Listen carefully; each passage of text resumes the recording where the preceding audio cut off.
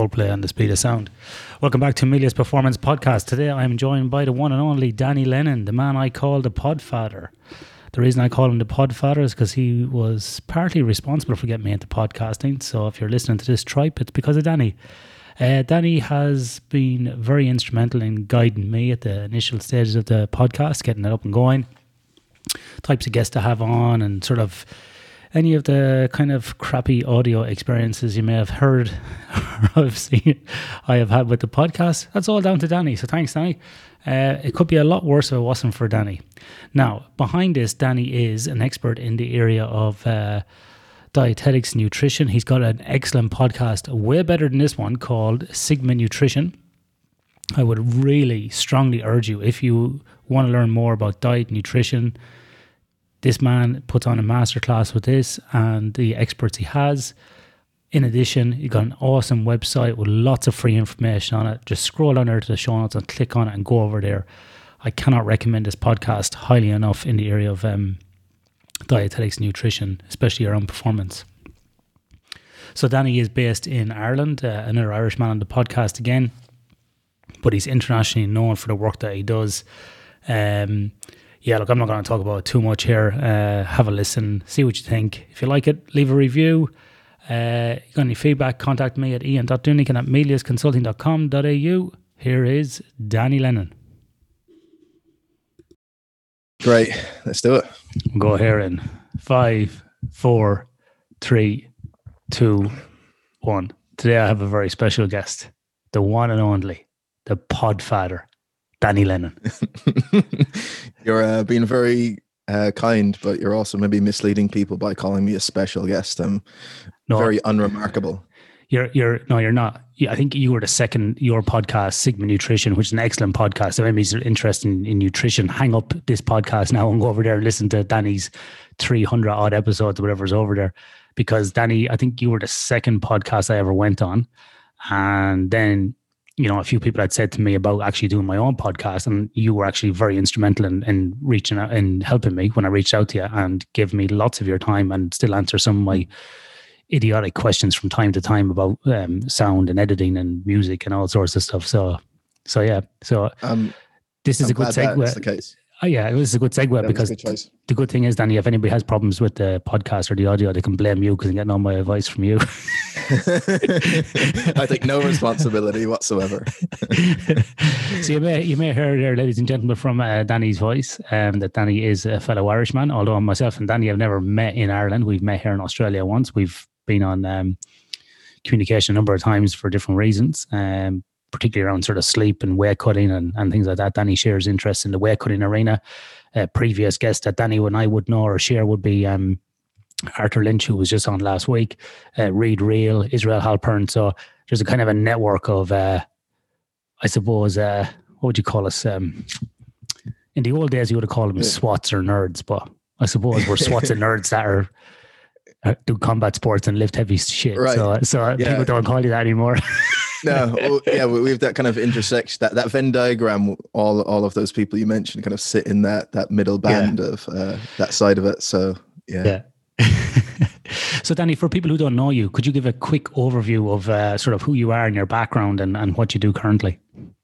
Sure. So I'd say my name is Danny Lennon. I own a company called Sigma Nutrition, which has the goal of putting out evidence-based information around nutritional science.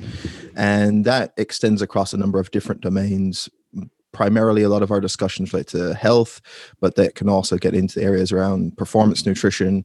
As you noted, a lot of my work previously as a nutrition practitioner was specific to mixed martial arts and boxing and helping athletes make weight and just really fuel their nutrition. And so we have a educational component of the business where most of my focus is on creating content. So that's the podcast. I do a fair amount of lecturing and seminars. We put up written pieces as well. And then we also have a coaching arm to the business where there's a number of coaches now that work for Sigma, where we work one-on-one with a variety of people. On the athlete side, we work with mainly athletes who are making weight for competition. So we work with a lot of powerlifters right now. And we've also historically worked with a lot of combat sport athletes. But then we have general nutrition coaching clients as well. So before that, academically, my background is an undergrad degree in biology and physics, and then I did a master's degree in nutritional sciences in UCC here in Ireland. And Sigma Nutrition has been running for the past 7 years now, and the podcast has probably been the thing that has allowed me to reach the most amount of people, and here we are, I guess. Danny, did I hear a rumor on the grapevine from maybe a fellow snitch there in Ireland that you used to be a school teacher after you finished university? Correct. So the sequence was I did my original degree in biology and physics education. That was my original thought was maybe I'll be a PE teacher, and then that didn't really happen. So I said, well, I'll be a science teacher and I'll just like teach sports or something. So I did my biology and physics education and taught for a year in a secondary school here to leaving cert level, which would be like 17, 18 years old for those of you that are not in Ireland. And yeah, taught biology, physics, and maths. And during that year, I kind of realized I'm not really sure I want to do this. As in, I like teaching people stuff, but I'm very averse to conflict, and I don't like disciplining people, and I don't like the system necessarily that was in the kind of school system and sticking to a specific syllabus and just some of the things that I didn't know if I enjoyed or was cut out for. And so I had a 1-year contract to the end of that school year. And so during that time between, I said, well, maybe I'll think about doing something else, because now is the only time I will go and try it, because I don't have a permanent contract. It'd be much more difficult if I'm given a permanent contract that I'm guaranteed. So, I was just really like most of my time outside of work was spent reading research papers about nutrition because I was just interested in it for myself and for my own athletic performance. And so I decided to go and pursue that without really an idea of what would come off the back of it. And then I went and did my master's, and yeah, a random series of events leads us to where we are now. It's funny as a side note, for people who listen to podcasts or other people, it's a common theme across the board. And even people I've had on here, if you start doing something you love and you really enjoy it, the money will come after, So people go, I don't really know why I did that or why I followed that path. And I was the same as well. I said to people, it's not like I was 15 years of age smoking cigarettes in the schoolyard trying to be cool and thinking someday I'm going to be a sleep scientist. Like it just it wasn't the way it was happening, It was quite the opposite. I was like, I'm going over here, I'm going to join the army, I'm going to be tough, I'm going to be this, I'm going to be that, whatever. It was never like, oh, I'm going to be a PhD in sleep and chronobiology and publish papers. And like that was so far from it. But yeah, it just is a series of events that you follow. Yeah. Yeah. And it's interesting you say that. I think people sometimes can scare themselves, and it's easy to see why, that there's this kind of societal expectation of this is the way it works, right? People that you look at and are successful always knew what path they were going to follow, and they like, this is the path they went down. Whereas most of the time you see it's some sort of weird zigzag. And I love, I don't know if you've read David Epstein's book, Range. Danny, stop right there. Stop. Watch this. No joke. So, for anybody listening, I'm just picking up the book. It's in my office. I'm just picking up the book Range, and I'm right in the middle of it at the moment. My wife bought it for my birthday a few weeks ago, and I'm just halfway in the middle of it. And I was actually, as you were talking, I was going to talk about the book Range. So I'm just showing Danny the book Range here. How weird is that? It's amazing. Yeah, because just as you had said that, like there were so many reminders in that, and he cites so much good literature to that same effect, that all these kind of routes that we take that seem disconnected or people worry are a waste of time are actually the opposite. They actually make you better. And I would say, definitely knowing some of your background and what you've ended up doing, there's no doubt being a tremendous advantage to you in what you've ended up doing through that kind of diverse range of experiences and background that you've had.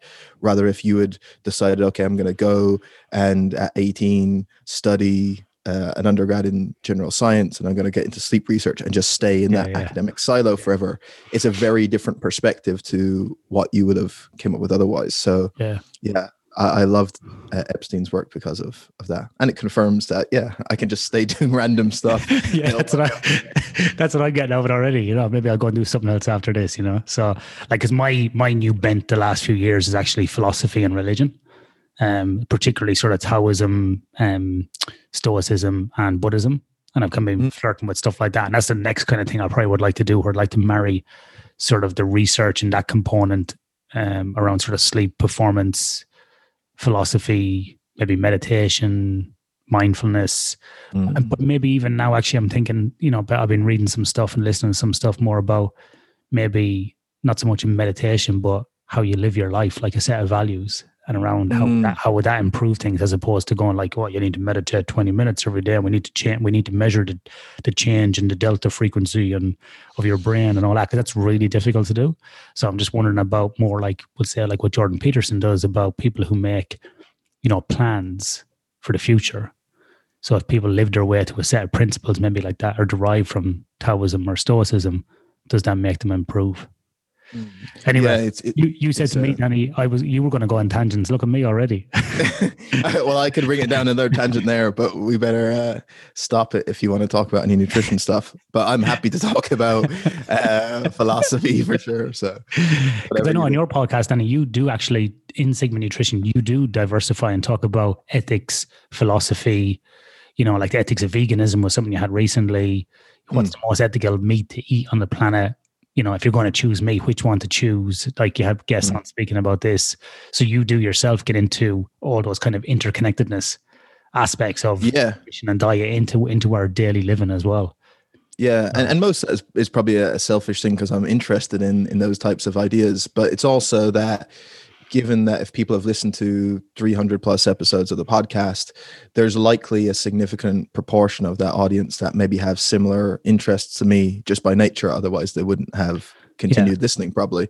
And so, I like those different ideas. And even when we talk about nutrition science, one of my favorite areas that we've been exploring over the past year or two has been more of these meta conversations around science, about understanding like what is good science, like how do we understand, like what does causality mean, what even is a meta-analysis, or how do these things play a bigger role in our understanding, and just like a general thread of epistemology, I think, which we can apply across the board. So just maybe my interest is too fleeting, and it wouldn't be what the business people tell me may have a specific small little niche to focus on, but it's actually ended up being quite useful, I think.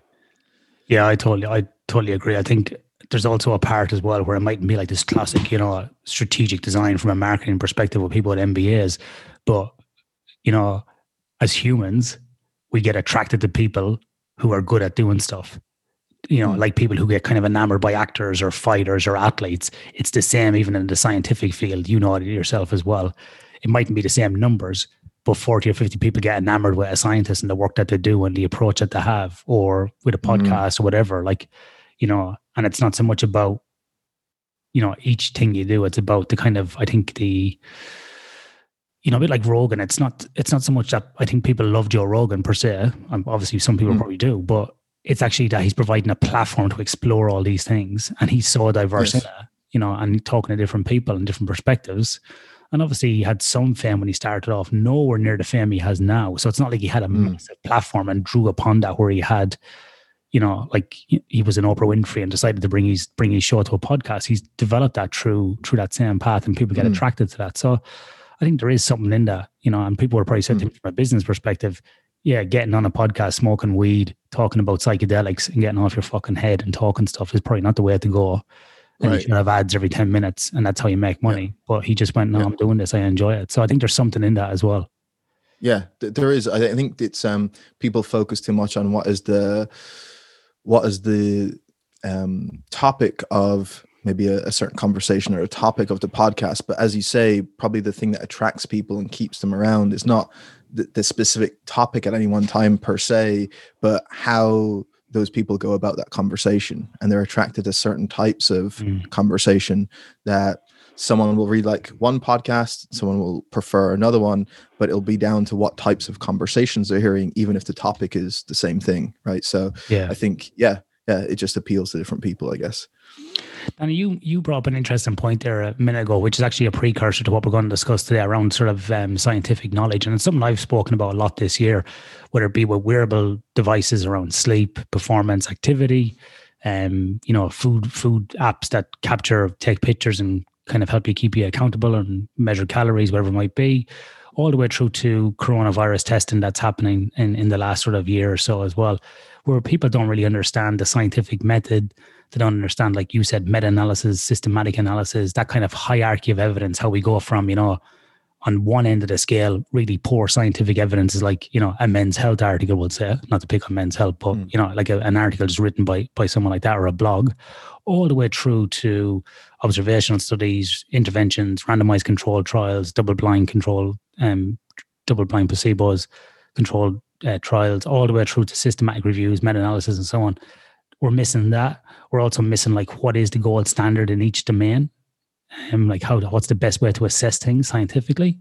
And then we're also missing, like, things like the accuracy and the sensitivity and the specificity. People don't understand that. Like, I was just saying to my wife yesterday that, some people don't understand the idea of a false positive test. They're like, no, it's a test, and it said it was positive. Yeah, but it could be wrong. Yeah, but the test said it's right. And it's like, yeah, but there's false positives. Like, there's the accuracy and then the sensitivity and specificity, and people just look at you. This is people like that are educated, master's level. Just look at you with their eyes crossed, going, what are you talking about? If it's a test and a test it gets it right. Like, it's so this kind of links back into your job as albeit brief, as a teacher. Do you think we're missing something there in schools? We're missing something in society? And if so, how do you think we could maybe address that? So on the second part about solutions, I'm not sure I'll be able to offer many, because I'm one of the more pessimistic people in relation to where we are with society right now. I think we for sure have a issue that specifically shown itself probably most prominently over the last 5 years within society, of how we are just incapable in general of having not only reasoned discourse, but even agreeing on a starting point to have certain conversations or debates, like what is true, or how do we agree upon something that's verifiable information. And if we have different people with a different definition of what constitutes evidence or truth, or we have certain people who don't believe, for example, that science can show us something that's objectively true, or if they don't respond to logic and reason, then it's hard to have any of this productive discourse. How this has came about has probably been a whole host of things, but probably why it's accelerated over the last few years seems this kind of intersection that people have talked about between social media and this hyper connectivity we have, but just the ease of which people can put out disinformation. And we're now in a situation because of online communities where people can remain within certain echo chambers and hear the same type of ideas perpetuated over and over again, that then the more they get repeated are going to seem true.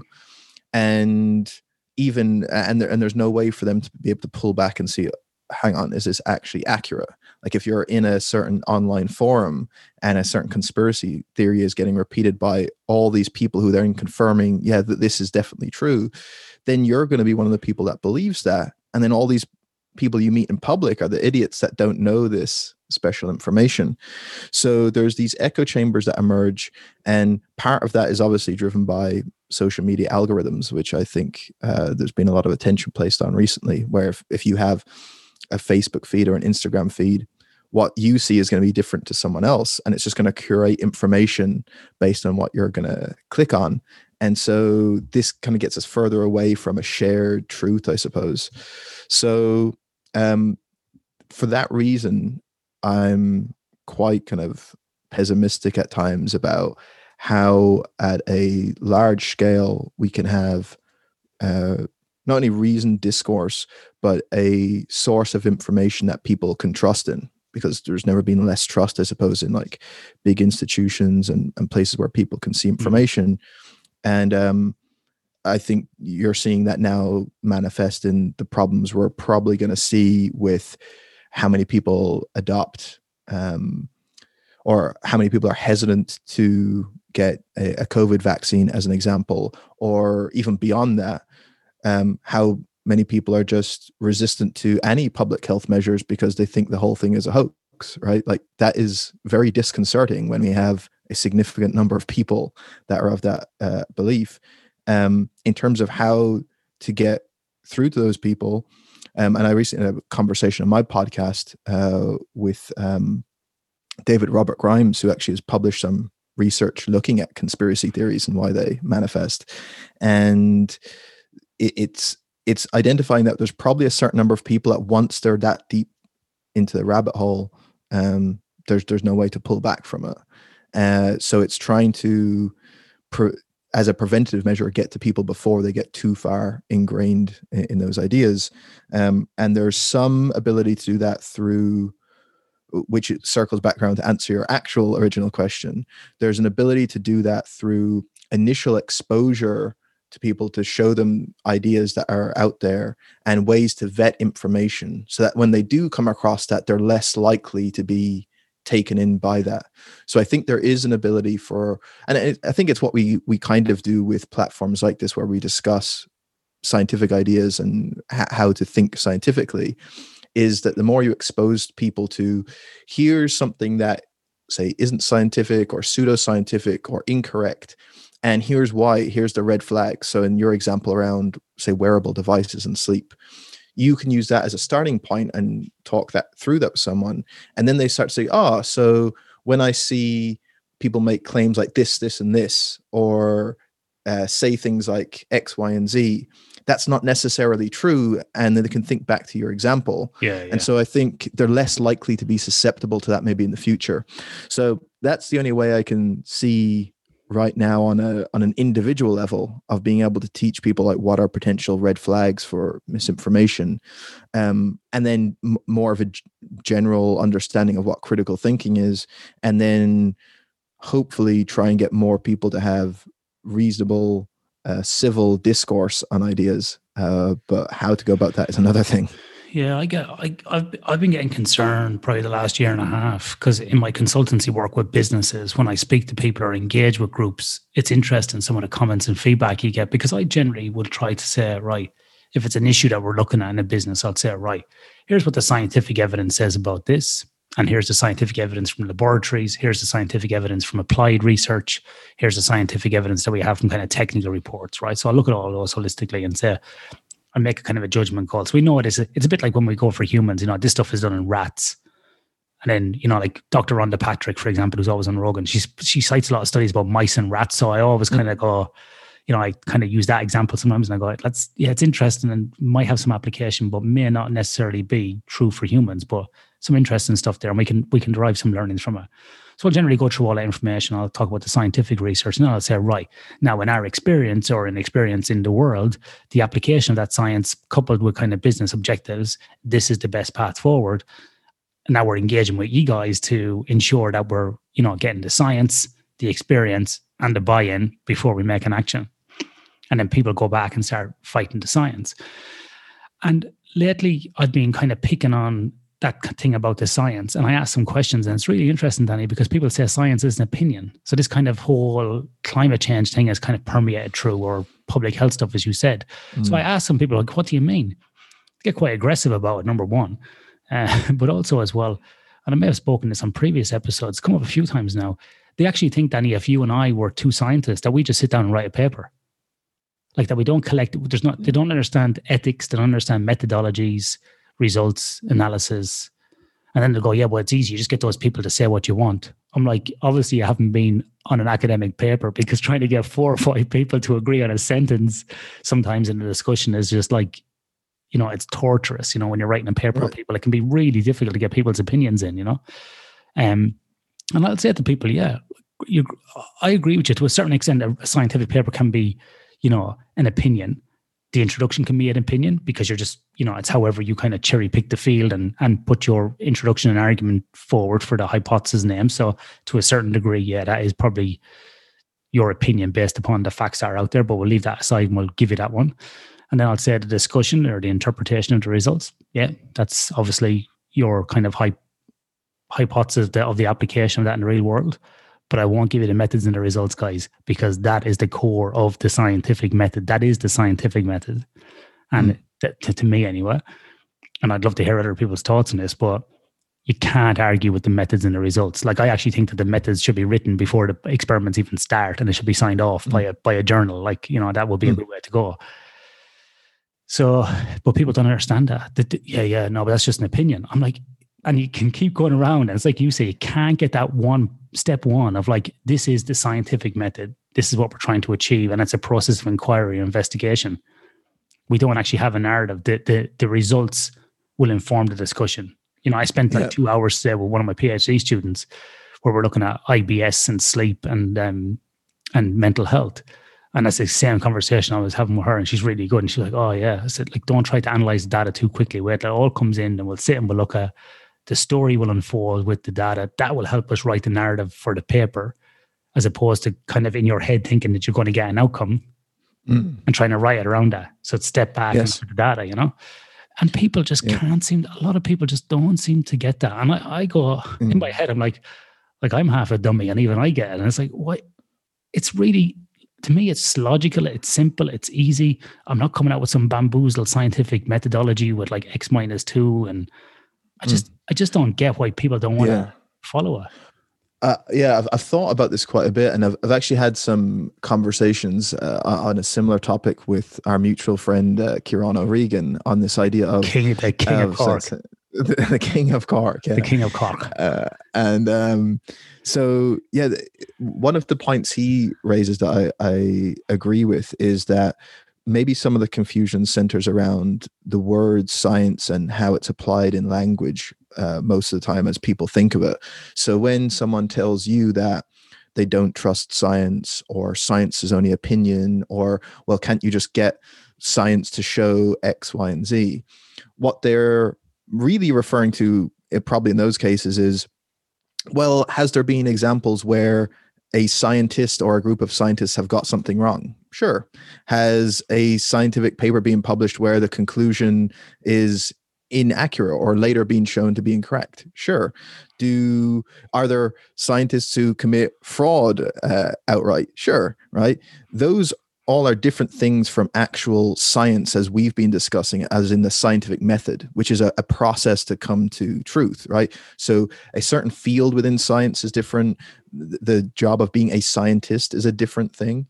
So sure, an individual paper may come to a different conclusion, but the process of science is a way of dealing with that. Because in order for us to have a consensus on a certain topic, what do? We look for independent labs and different researchers to replicate studies. And the overall body of evidence, when we look at all these different studies, will lean in a certain direction to inform that conclusion. So we're not just like picking this one study that this one scientist did that people have this idea of. So the process itself doesn't have this inherent human flaw and bias. Sure, individual scientists can have that, but the process itself, the whole idea of the scientific method is to take humans out of it as much as possible, take out our emotion and our bias as much as possible. So I think probably a source of confusion is people when they think of, oh, science has been wrong, or science is just the views of certain people, or they can be paid off. It's like, in an individual case, you can maybe make that point, but that's not the process of science. Science corrects for that. That's why it's so brilliant. Exactly. So maybe that's a source of people's confusion, I guess. Yeah, and I always think about science in terms of advancing science in the world, a bit like in Buddhism. If you see the Buddha on the road, kill him, because you're just trying to improve and make things better. Someone asked me a while ago, what would you do if people came out and said that some of your papers were all crap and like they disproved it? I'd be like, I think it'd be fucking brilliant. And they're like, what? I said, I think it'd be awesome. I said, I'm not married to the results. I didn't sit down and write those results and then write a paper around that. They were the experiments. That's what I found. I said, to be honest with you, I'd love to disprove everything I've done and find something else. Because the more we find out and the more kind of answers that we have for different things, the more then we can actually get to the root cause of the problem. Because, we have to spend more time defining these issues and more time gathering data. And the more we find out, the more things we can do with it. It's not a case of like, well, we've solved that one. That's over. Right. It's not like that. If that was the case, we'd all think that, that the planets went in different ways and that we were the center of the universe and all these other theories. Right. People were put to death for those, and we saw what happened there. And you're right, the scientific method corrected for that because it was constant inquiry over periods of time by many people, moving it, advancing it, all little, one pixel at a time, or one little grain at a time. And that's what we're all contributing and trying to do. And I think you're right, Danny. I think individuals, there's always going to be malicious people falsifying data. That happens in business, that happens in medicine, that happens in retail, that happens in economics, that happens by government, that happens everywhere. So, by design, you're going to have an element of arseholes in society. No matter where you go, there's going to be a certain percentage. But you're right, the method will correct for itself. And, maybe there's a better scientific method. Maybe we can come up with something better. But until now, it's a bit like what we find in the paper. This is the truth as it is now, and we need to find out the next truth and the next and the next and the next and move it forward.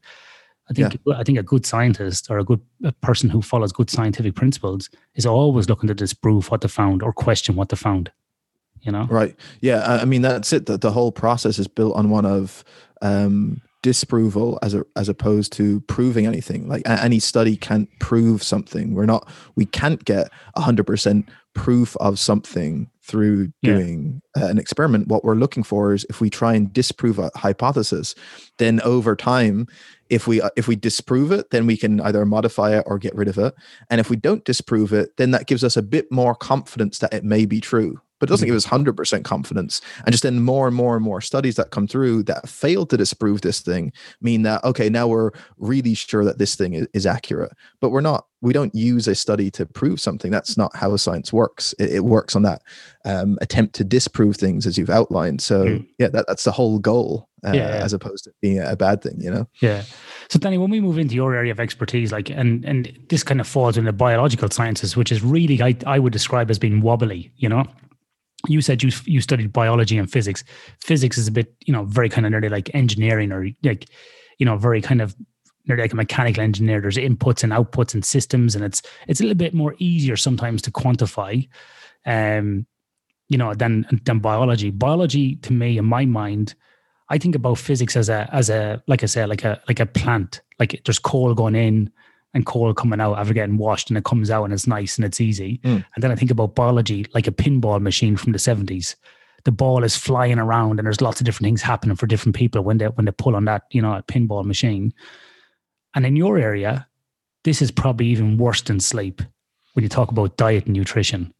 Right. Stanley, can we start with maybe just a couple of definitions? Well, let's start with a speech therapist for me. Can we start with a few definitions about what is actually a diet and what is like nutrition? What's the difference, or what are they? As we would often use it, diet just refers to what we consume, right?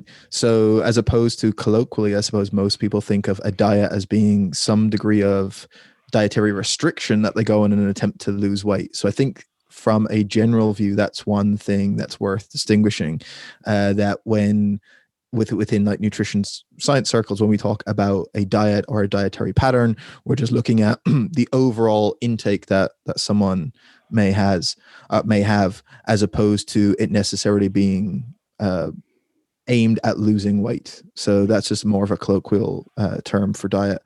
I think one of your question related to dietetics versus, say, nutrition. Yeah, that's probably that's really what I was getting at.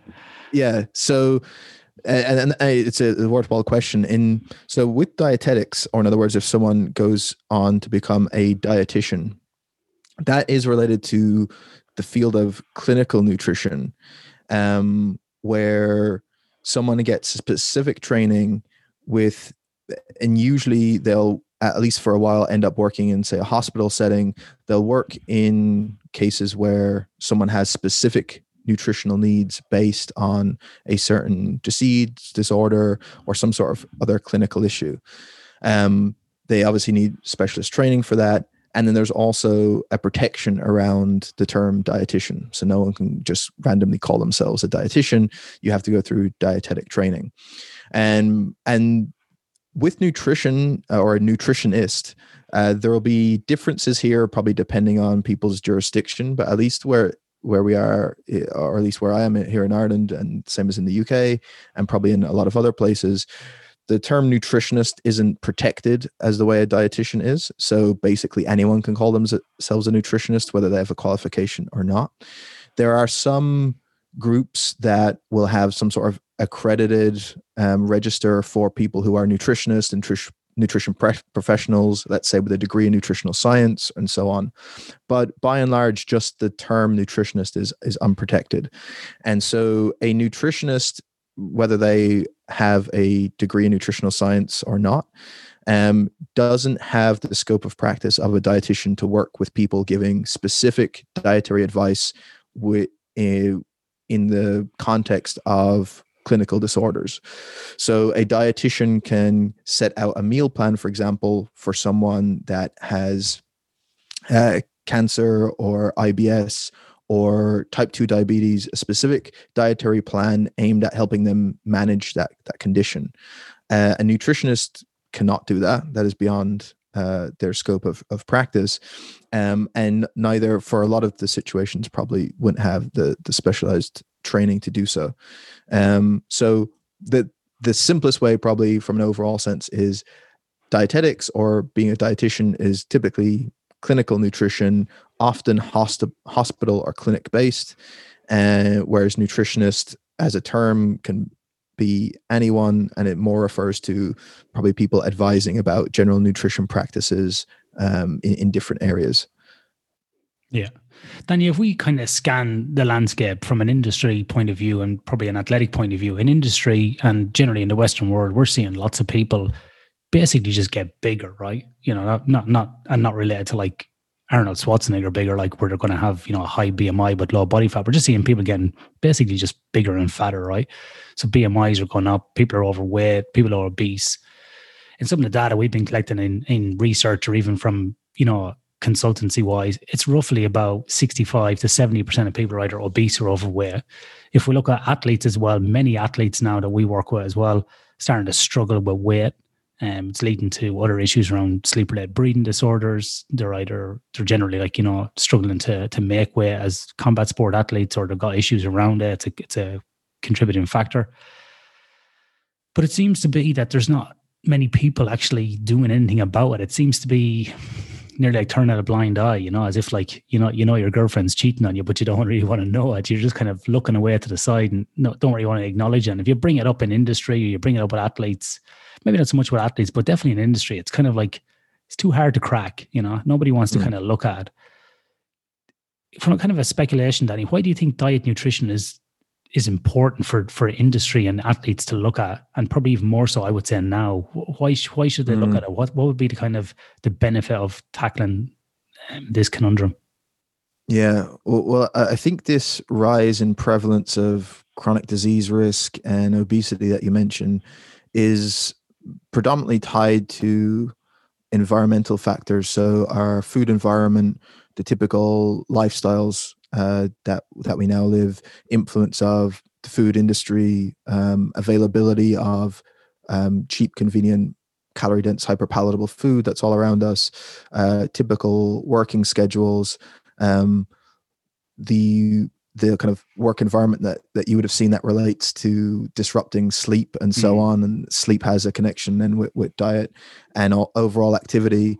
The ability for us to go through a day now with very little physical activity unless we want to. And so a combination of all those things kind of sets the stage that we essentially have what some research would term an obesogenic environment that makes it relatively easy to gradually go down a path where we are gaining weight or living a lifestyle that increases chronic disease risk. And I don't think I think some of that maybe in certain cases is some degree of personal choice, let's say, but I think most of it is driven by external factors that we are unaware of or people don't have control over. So I think that would be the first thing I'd say. Then how that relates to your question of why is it important to look at nutrition is because we know that we have this environment around us that if we were to just go about unconsciously living our lives, there's more of a predisposition or a predilection for us to slip into a lifestyle that is characterized by low levels of physical activity and a poor quality diet that is high in overall calories relative to our needs, just because of the environment around us. So if that's something that we all could easily slip into, unless we have conscious behaviors to the contrary, it becomes even more important to think about having certain behaviors and actions and habits within our overall lifestyle to combat that. And some of the interesting research actually that's been done in the area of genetic risk for obesity is that when you look at those that have, they based like on a genetic score based on 93 or 95 genes that would increase risk of obesity, and you can assign someone a certain genetic risk score. And based on that, people who have the highest genetic risk for obesity actually will see the biggest response in terms to change in activity levels. And then also you would see the same with diet. So that is comforting in some way, in that those with the highest risk genetically, it's not this predetermined thing. In fact, lifestyle in terms of activity and diet is more important for those with that higher risk of obesity than others. So in other words, for every unit of physical activity that person does, they will confer even more of a benefit to their long-term health than a person with a low risk, because that person's absolute risk is low. So incrementally more physical activity isn't going to have as big of a difference. So knowing all that, that would be the reason why I would say to people, because of this situation, the kind of environments around us and all these things that we don't have control over and are certainly not people's individual fault or choice, that makes, in order to prevent some of those downsides, we can take it upon ourselves to make conscious decisions. How do I set up my habits around food? How do I set up my food environment at home? How do I be more conscious of where I'm likely to slip into bad habits? How do I make changes that I can implement some of the sleep advice that you may give them? Or how do I make physical activity more of a natural part of my day? Those things are important, because otherwise, by turning the blind eye to them, as you say, it's probably likely we will go down this path of increasing adiposity, increased chronic disease risk, because just of the modern lifestyle environment around us, if that makes sense. No, it definitely does. Yeah. And there's lots of factors there probably that I haven't looked at or considered in a holistic picture about taking all of those kind of environmental factors, working conditions, food industry. I probably haven't thought about them in my mind. I'm kind of putting this kind of arc in front of me going this, and this. And I presume probably someone's drawn this out really, really good already. But it's interesting, because the other part I think about, Danny, as well, and jump in here and tell me if I'm way off here. What about the psychology of it? Is it people like just choosing not to do it? Like, sometimes I just think that some people, I don't know, maybe it's my opinion because I like staying active. I just think it's maybe a form of laziness or a form of like, not setting a plan and not working towards it. Is that part of it as well? Would they benefit from maybe some goals, action oriented stuff? Would they benefit from listening to Stoic philosophy or a Jocko or someone like this about being accountable? Are they the kind of things that those people might need then or how does that fit in? Yeah, so there's two separate questions there. First, on, is it down to people just being lazy or that they don't take enough responsibility? I tend to push back against that, because no doubt some people are, let's say, lazier than others, or some people are super motivated and driven to do so. But I think we have to think about why that might be the case. And you alluded to one of them, that there's, I suppose, a behavioral genetic component that, without us being able to really explain why, some people, and I would say you would be one of them, have this just drive or enthusiasm to be physically active and get great enjoyment for doing that, from probably the sake of doing those things in of itself. I don't think you probably go and do these wild swims or go to jiu-jitsu purely because, this is good for my heart in the long term, right? So there's these other factors that that drive someone to want to be physically active. So there's some of those components that a barrier for some people is they just simply haven't found maybe a form of physical activity that they enjoy enough to keep doing. Yeah. And now there's ways around that because they probably just haven't explored enough of them. And there's certain interventions that have looked at this of advising people, okay, rather than you thinking the only way for you to get fit in the new year is you have to join a gym and go on a treadmill for half an hour. And even though you hate that and you have to try and keep up as long as you can, most people are going to stop. Whereas if people maybe found they took up dance lessons, I was like, oh, this is kind of fun. But it's getting that person more physically active. Or it could be someone starting a jiu-jitsu class or something else. So there's, number one, a barrier to why they might not stay being physically active. Two, there's other barriers in terms of time constraints they may have because of work or family commitments. Again, that's where some of the stuff you mentioned around putting a plan in place and being able to lay out where can I fit this in, maybe putting more of a priority on some of these activities. And then there's other external obstacles that is a larger conversation maybe for a different time, even related to, say, socioeconomics. So some of these choices that we may take for granted are just not possible for some people, where they don't have access to being able to get food that we would term as like a healthy way to eat food, right? Like we've talked recently on the podcast about, there's a significant amount of the population in the UK and Ireland, and I would guess the same is true in Australia, where people in certain socioeconomic classes don't have a fridge. So if you don't own a fridge, you cannot buy fresh fruit and vegetables because they will spoil, right? Some people are in a situation here where they have to choose between heating their home and turning on a cooker because they can't afford to do both.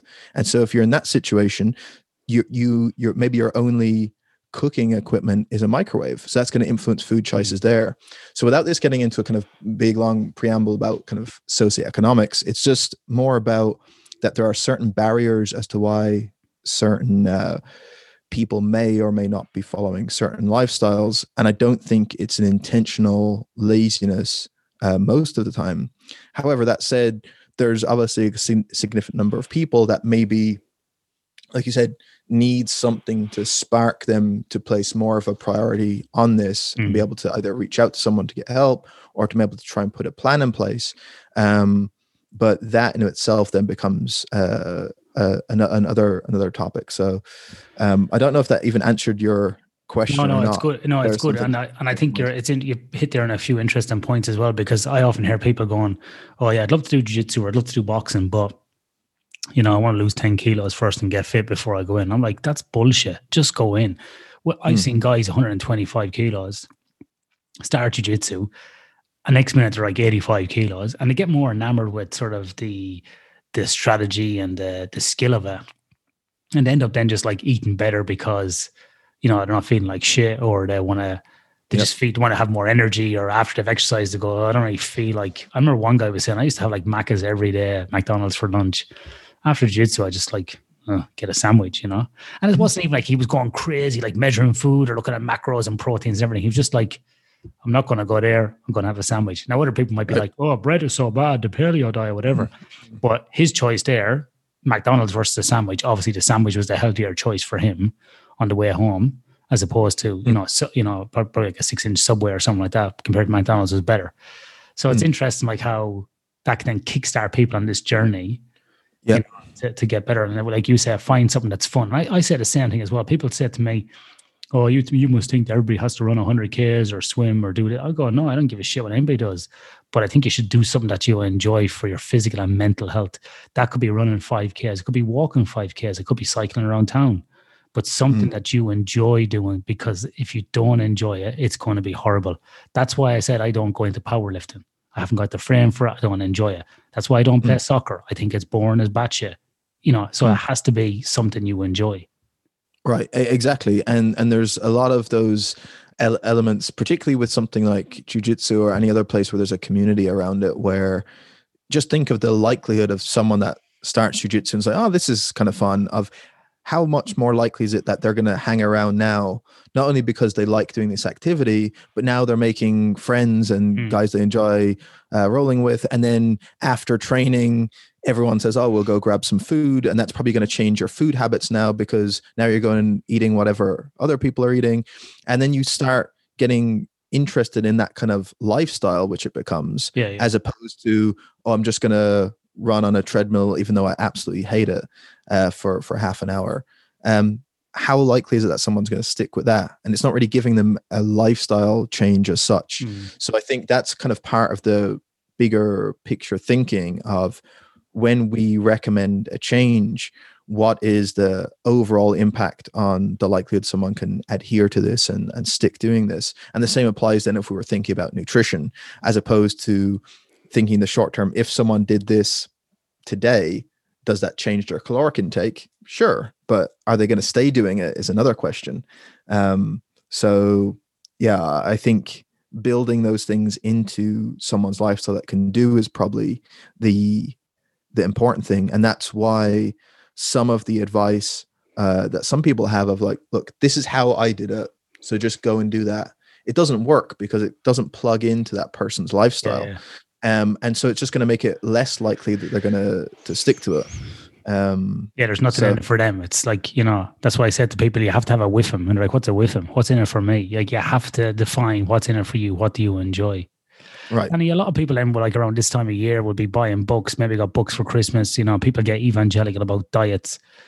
Sometimes I think like people should be knocking on doors telling people about diets these days, because they're like, paleo diet works, the blood diet works. If people just drank this type of milk, if people just got rid of bread, if you go low carb and high fat and you do this and you do that, oh, I've had this issue and I've solved it by just, eating jelly beans.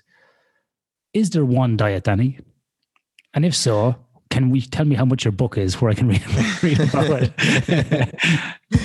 it? Unfortunately, there's not, or actually more so the case. Fortunately, there's not one diet. That said, it's not this free for all that some of these people who write books tell us about, that, oh, we don't know anything about nutrition and nutritional science is just full of observational stuff that we don't know anything, and here's the real solution. In fact, we actually know a lot about what constitutes a good diet, but it's not one specific diet everyone must follow. What we know are general trends and general dietary patterns that confer good health. And within that pattern, there's lots of different ways to set up your diet. So there's no one specific way to do it.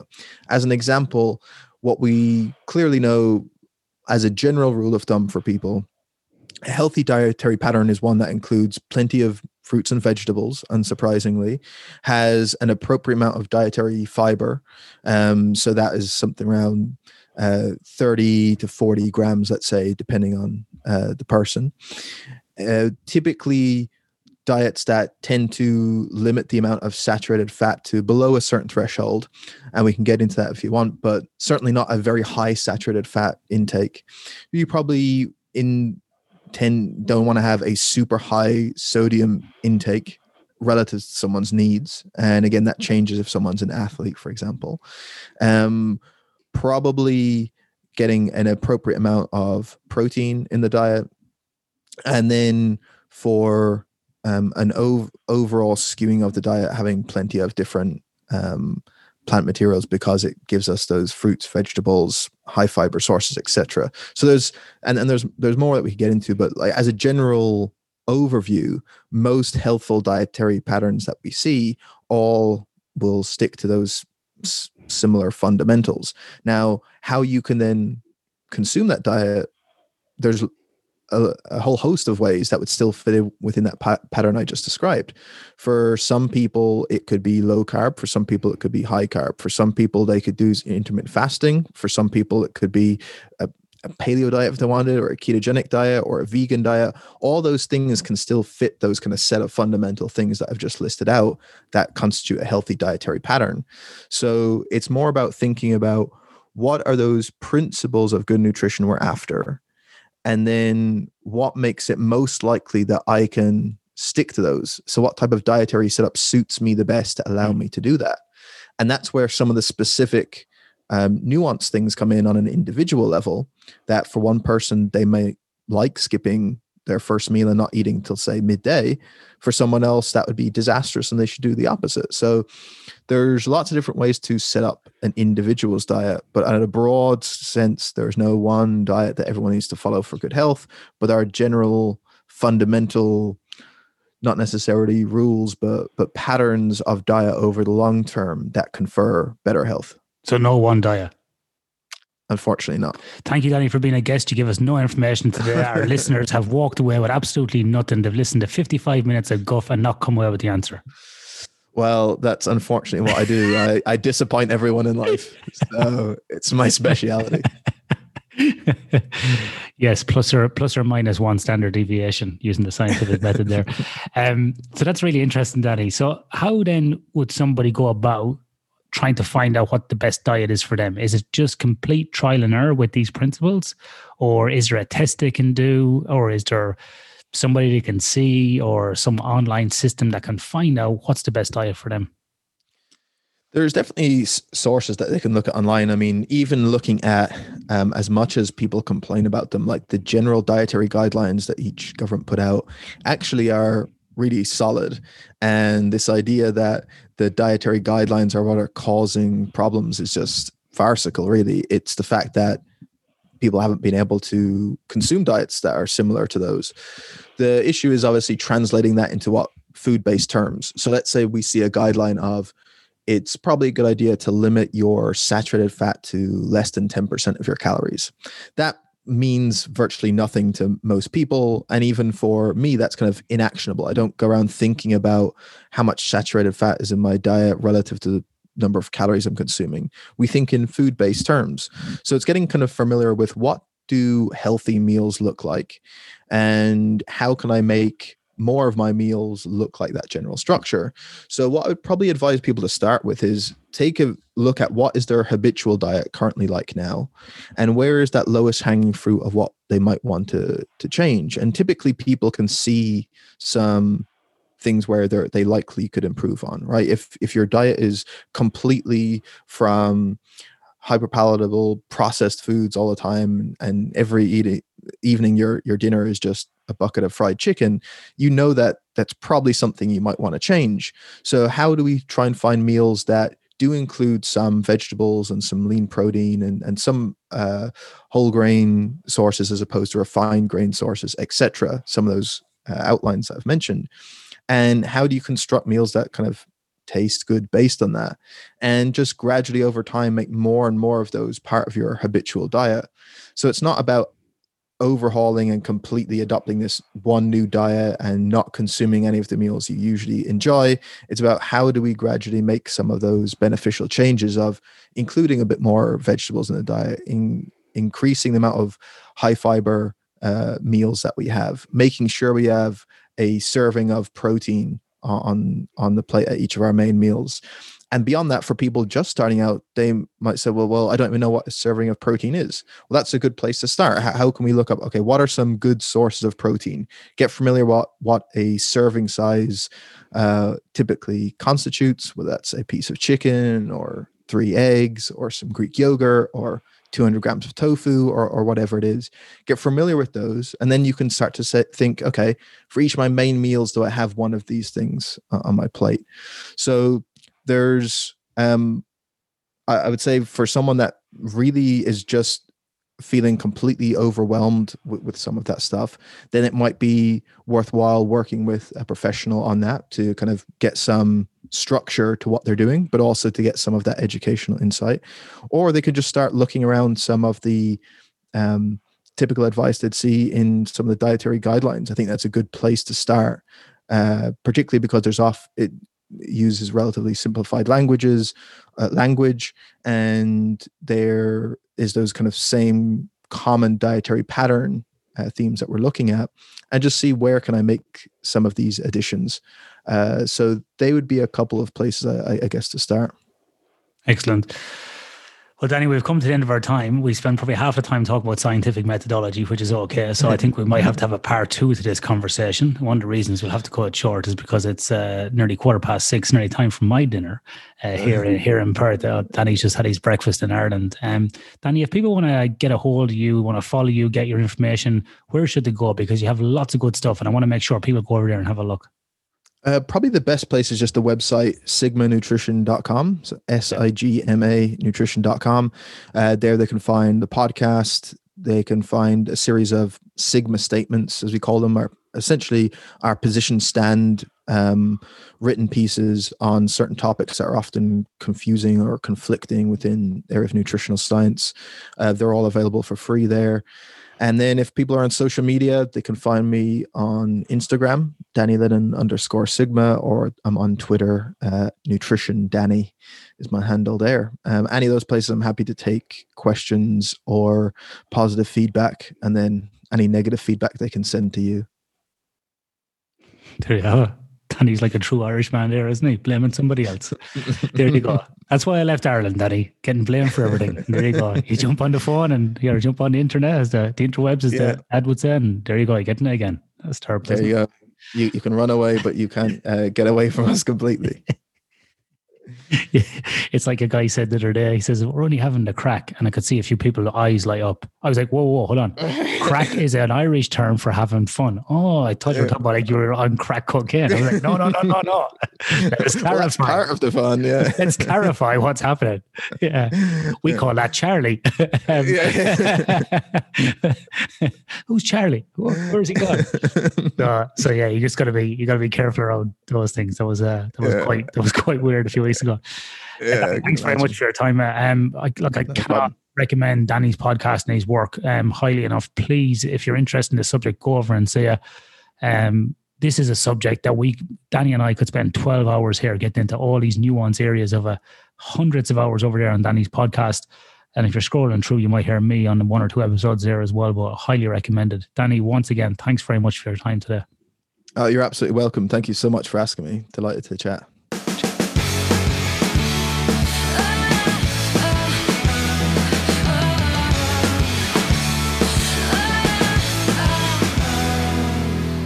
Seems like just yesterday you were a part of me. I used to stand so tall, I used to be so strong. Your arms around me tight, everything, it felt so right.